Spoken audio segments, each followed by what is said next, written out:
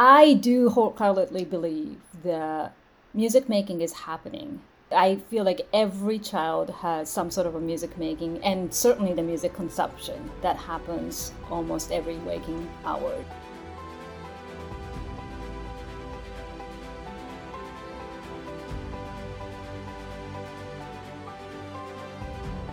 Ladies and gentlemen, welcome back to The Stage, the official performing arts podcast of the NFHS. I'm your host, Ken Burke, and today I have the honor of speaking with Chiho Feindler, Chief Program Officer for the Save the Music Foundation. Chiho has been involved in music education for years and has even received the 2017 Casio Leadership in Music Education Award, which is a really, really great honor. Chiho, it's great to have you on today. Thank you so much for coming on. Thank you so much for having me. So to start us off, I love asking this question right off the bat. As a child, what did you want to be when you grew up, and how did you get to where you are now? Yeah, so let's define childhood, right? Like my childhood seems to be like sort of a K-12 education, and it's sort of a rooted that. So I have been involved with playing in the band since I was 12 years old. And I always had this notion of, I love playing, I love making music, but I also wanted something to be beyond, and that music can be used for something for everybody, like that everybody can be involved. I didn't know what that job was, quite honestly. So my high school teacher actually told me about a job as a music therapist or music therapy. This is back in Japan and I'm dating myself, when music therapy education wasn't really formally introduced in the higher education so much. So she said, if you want to study this and something you're interested, you should go to the United States. So I guess as a child of, a teenager, right, I didn't know what exactly it was, but I knew that was something that would kind of take me to what I wanted to do, which is to use the music as a tool to really help or work with people, in addition to really performance and performing. So I guess the long-winded question, and I guess on brand, and to say that's what I wanted to do. And I guess I took different route, but I really truly can say that the job that I have is what really, I guess, is something that I didn't know what existed that I get to do now. So in high school, was there a specific activity that you loved to do more than the others? And was that formative for you now? Was band, obviously music and band were formative for your job now, but was there something that you liked better than any other activity? It's such a cliche, and I guess, on brand as well. But yeah, that was really that band activity is what made me get up in the morning and leave earlier than any other kids so that I can go to the band room and then practice, and then, eat lunch between classes so I can go back to the band room and then practice, and then, performing together with, my bandmates, I guess. So sort of my high school, 8 years, and the middle school year has been really spent as a band, and I quite honestly can't remember any other things. So band geek, true and true, I guess. Yeah. You obviously you knew that you wanted to go into music therapy as a child and even through high school. Did you study music therapy in college, or how did you eventually get around to doing that and being in music education? Yeah, I did. So I moved to the United States and I entered a college, a very small liberal arts college in Minneapolis, Minnesota, where I did major in music therapy and minored in special education and psychology. And I played in every single performing arts organizations that you can think of, because I was very fortunate to be in a very tiny, I think at the time, the school of 2,500 student body.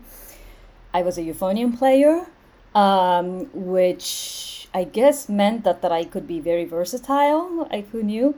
So I played in the band, of course, concert band, but I also played the lead trombone parts on euphonium in a jazz band and a gospel band that they had. And I also sung in the treble choir. So I did all of the performances at the level that all of the performance majors were.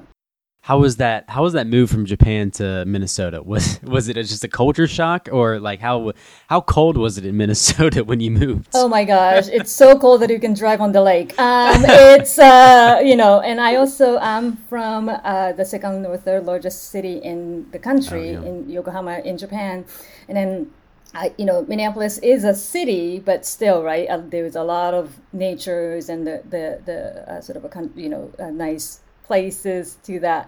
I loved it. There was so much arts there.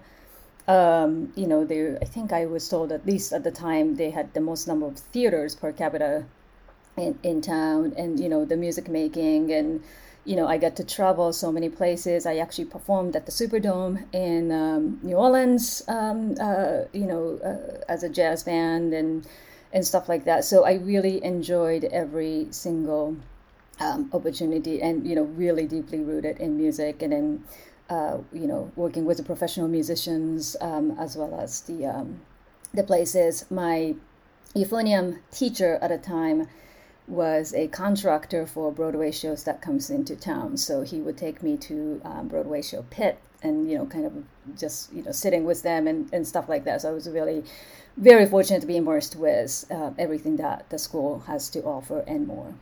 How have you've already mentioned a little bit about your successes and your experiences in music. How have you sustained that success? Because now with the Save the Music Foundation, how have you sustained that success throughout your career? Yeah, so I certainly recognize and I identify myself to be very unique in the music education world, that I did not come from the music education world, really, right? I wasn't a teacher. I wasn't a music teacher and all of that stuff. And so whenever I introduce myself to whoever, I always say, like, I kind of consider myself a biggest cheerleader to the music educators and the arts educators as a whole. So, again, I'm very fortunate to have the job that is a passion of mine.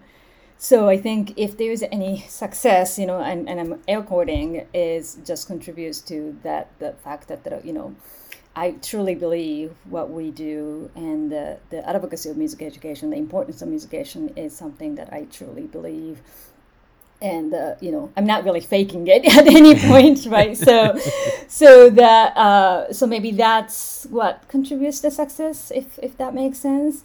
And also, just along the way, I was just fortunate to meet with so many lovely, amazing individuals, and this counts as from the students, of course, to the educators, to the administrators, to the community members, who just just somehow have the same goals, same aspirations, same passion.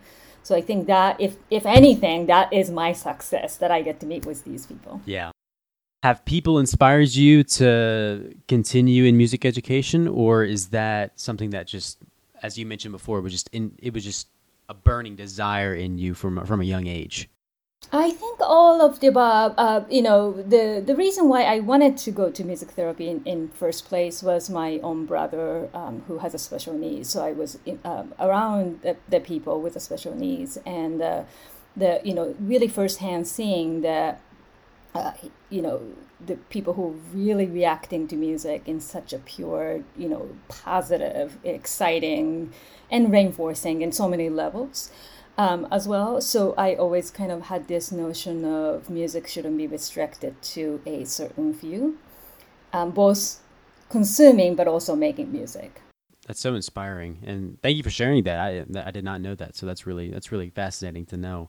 But today I would really like to focus on music and music education and how that can prepare students for life, whether it is through music therapy or if it's performing on stage.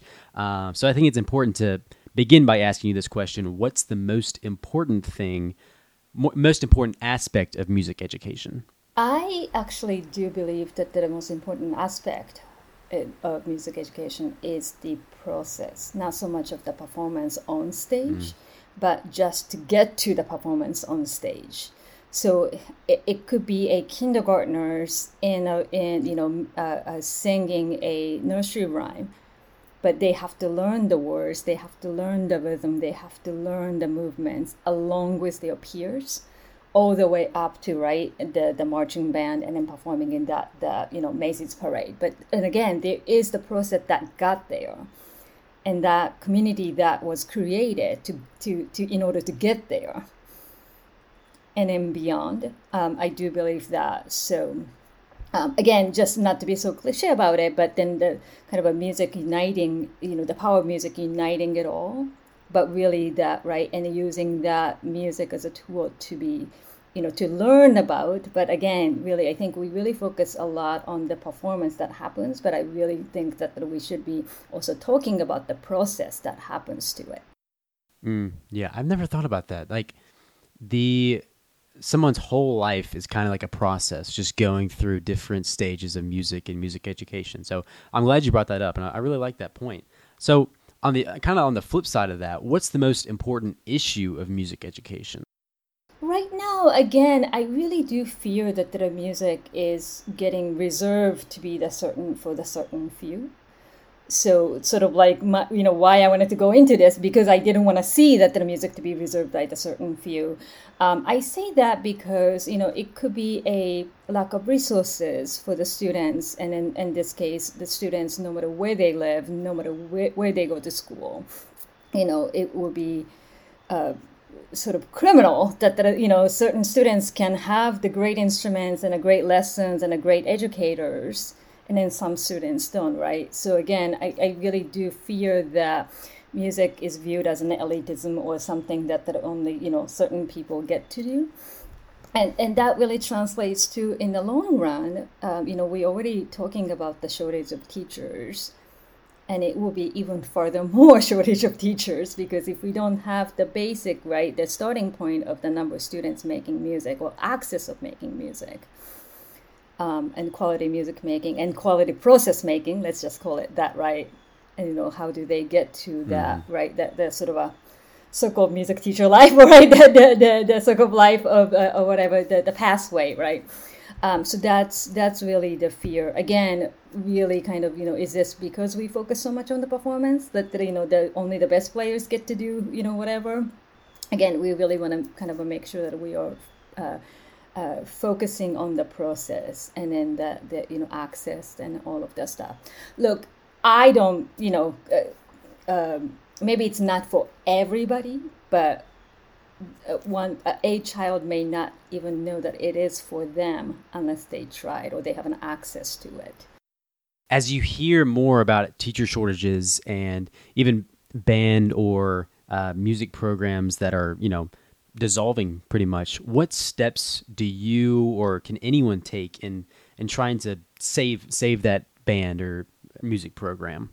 Yeah, I think it's just the awareness, and then we should be really talking about it a lot more.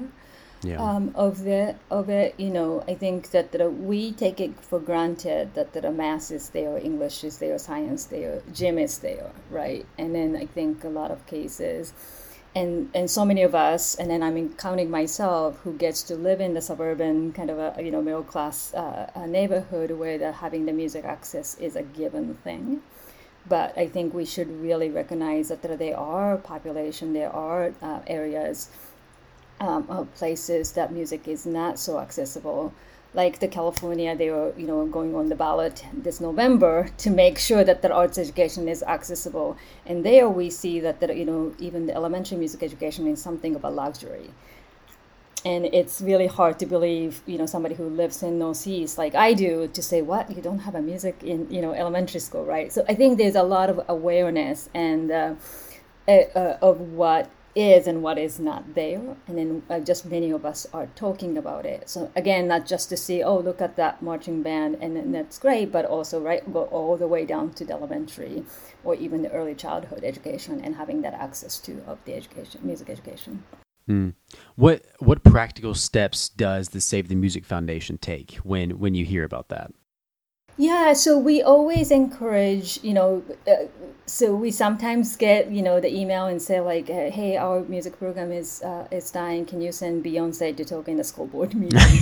And we always say, well, I think, but really the power is the parents and the community members who live in the community, who are the voters of that school board members, and and deciding it, really the visibility as well.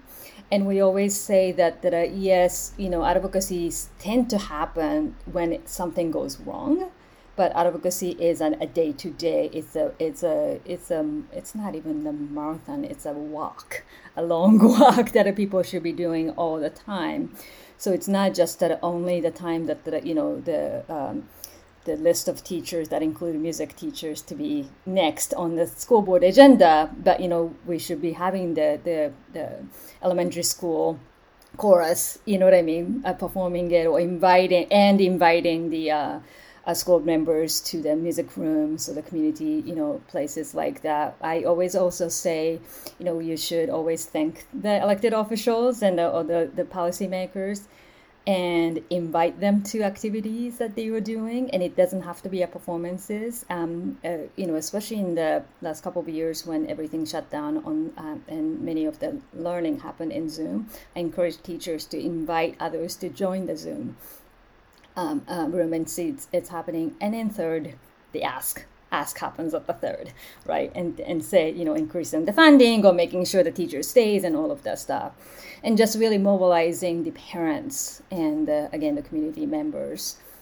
Because I know some certain states, they can't really advocate for music education, for instance. Like educators may not be able to do that. But again, just the power of the communities, which are the parents, and just, and really the communicating what happens and what goes on. So, I mean, kind of the whole point of this episode is to talk about how music prepares students for life. So I'm just going to ask you, how does music prepare students for life? Again, we really now, the word resilience has come through so much, right? It's of all the trauma that we went through. And then I really do believe that the music prepares that. You have to, again, going back to you have to perform this really hard section.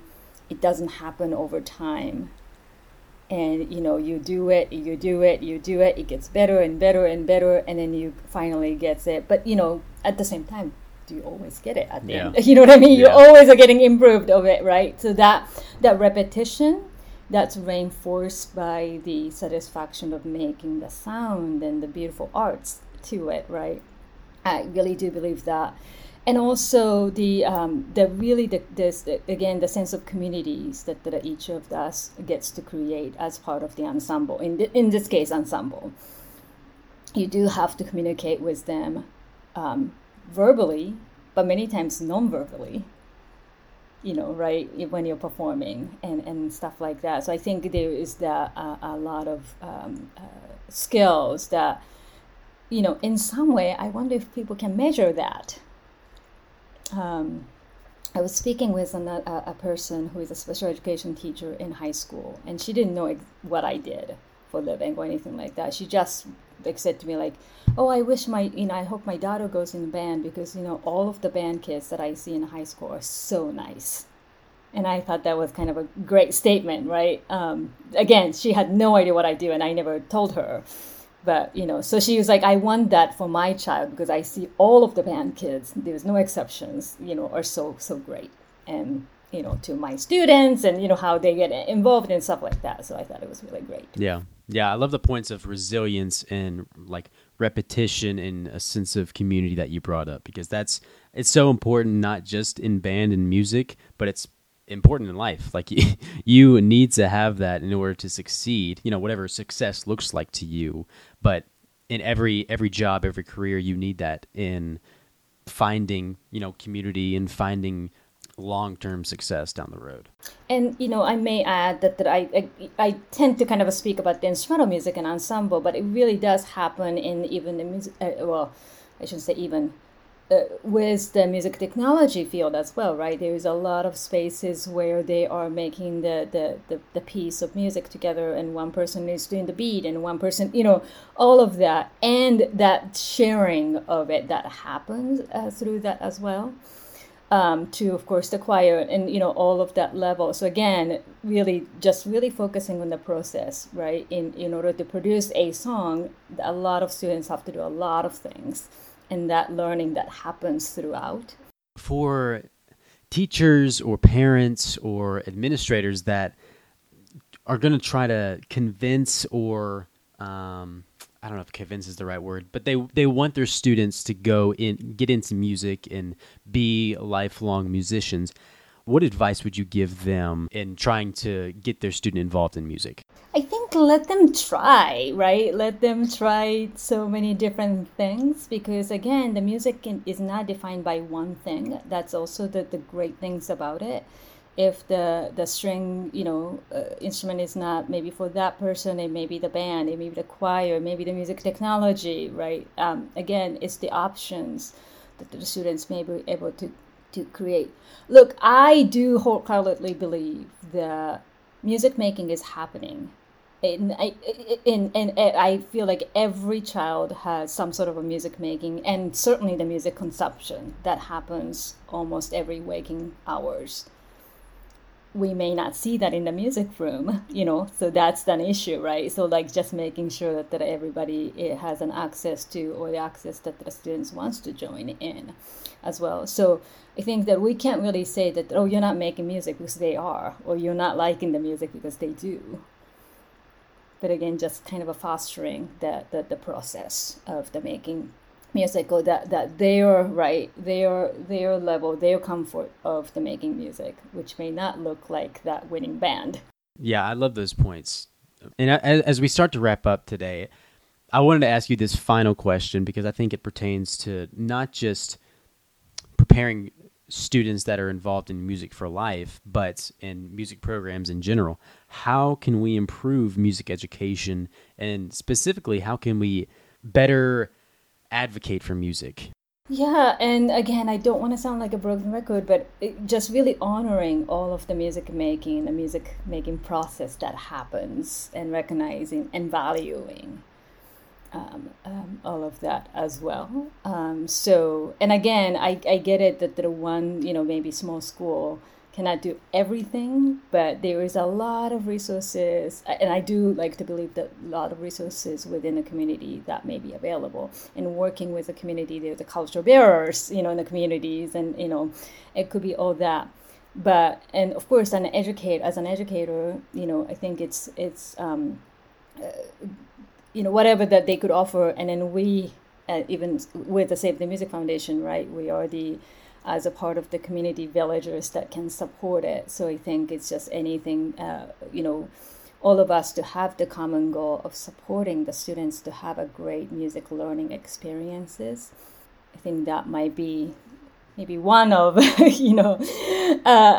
good solutions. And I know it's, we as a Save the Music Foundation get to work with so many different cities, at large cities, as well as the rural communities like state of West Virginia or Mississippi Delta areas and stuff like that. So we see in so many levels.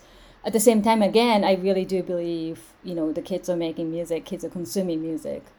Communities are making music, and communities are consuming music. So I think there is a lot of, something to be said about working with, the ecosystem, the village that can build around it to support in so many levels. Yeah. I've only been in the music world for a short period of time, but the support that I have noticed, like you just mentioned, is great. It's amazing to see more organizations and schools and administrations just working together to support and advocate for music, and it's a big deal, and it should be a big deal for everybody involved. Yeah, and I will say this, where I'm so honored to be doing some of the policy work alongside with many of the national organizations like NAM Foundation, National Association for Music Education. And, I get, next week, I'm actually going to be in D.C. visiting the congressmen and women and the senators. And, and it doesn't matter the letter of the party that they represent or whatever, right, the voting records that they have, they always have a music story. Mm. And they may say, oh, I'm a horrible singer, I can never write, but then I like this, or my grandkids did this, or my nephew did this, or, my mom was, whatever. So I think there is that uniter, right? If we can kind of get those people to talk about enthusiastics about music, I think there's, all of us have stories. Just like this special ed teacher, right? Who said about the band students to the all of the way up to the elected officials. So I do believe that there is still the potential, like the certain great power of music that we may have not been unlocked. Yeah, that's great. But Chiho, I do really appreciate you coming on today. What you're doing in music education is so inspiring to all of us. Any last thoughts before we close down today? No, thank you so much for all of the NFHS did. I just really wanted to thank them for leading the aerosol study, which really got us through.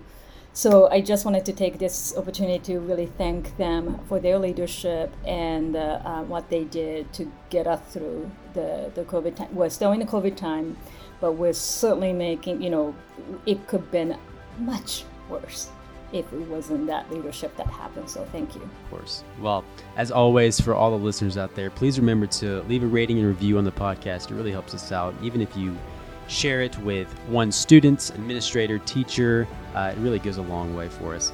Thanks so much for listening, and I hope to catch you next time on the stage.